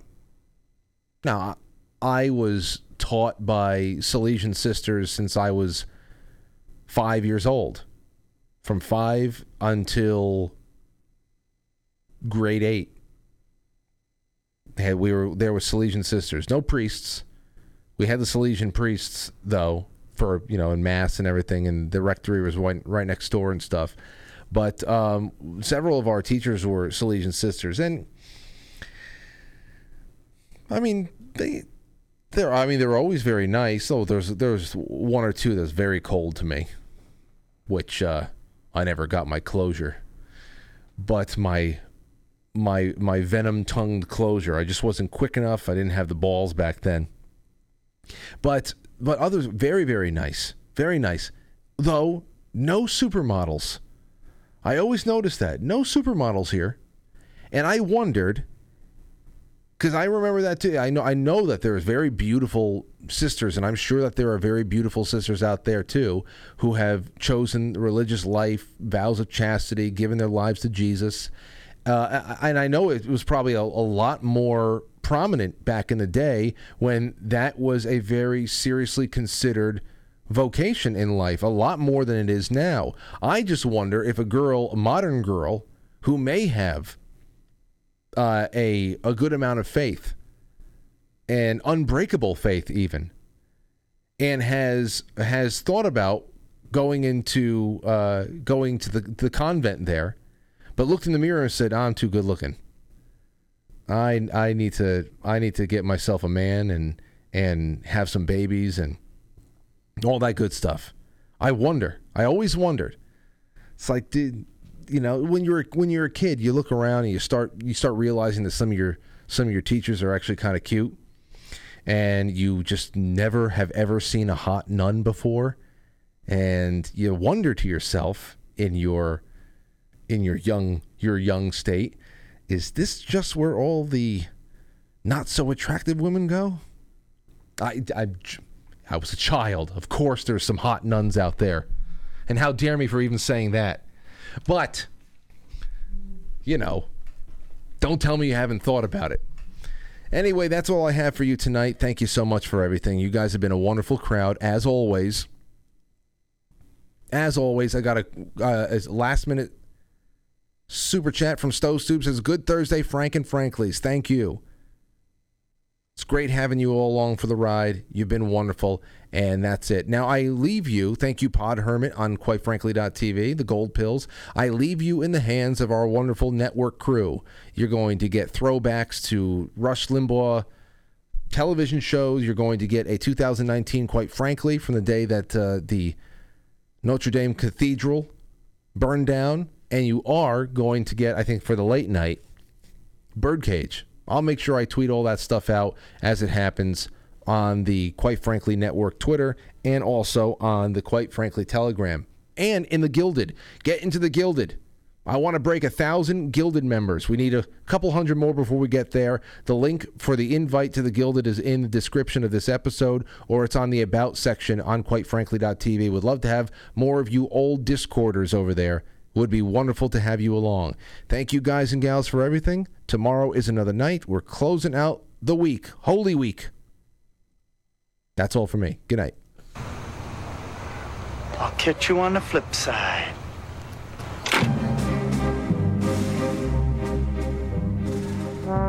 Quite frankly, his film before a live studio audience.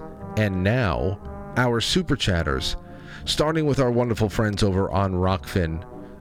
Thank you so much to my friends on Rumble, and also to AK, to KT Sky D, to Mark Swan, Remnant Farm, Stow Stube,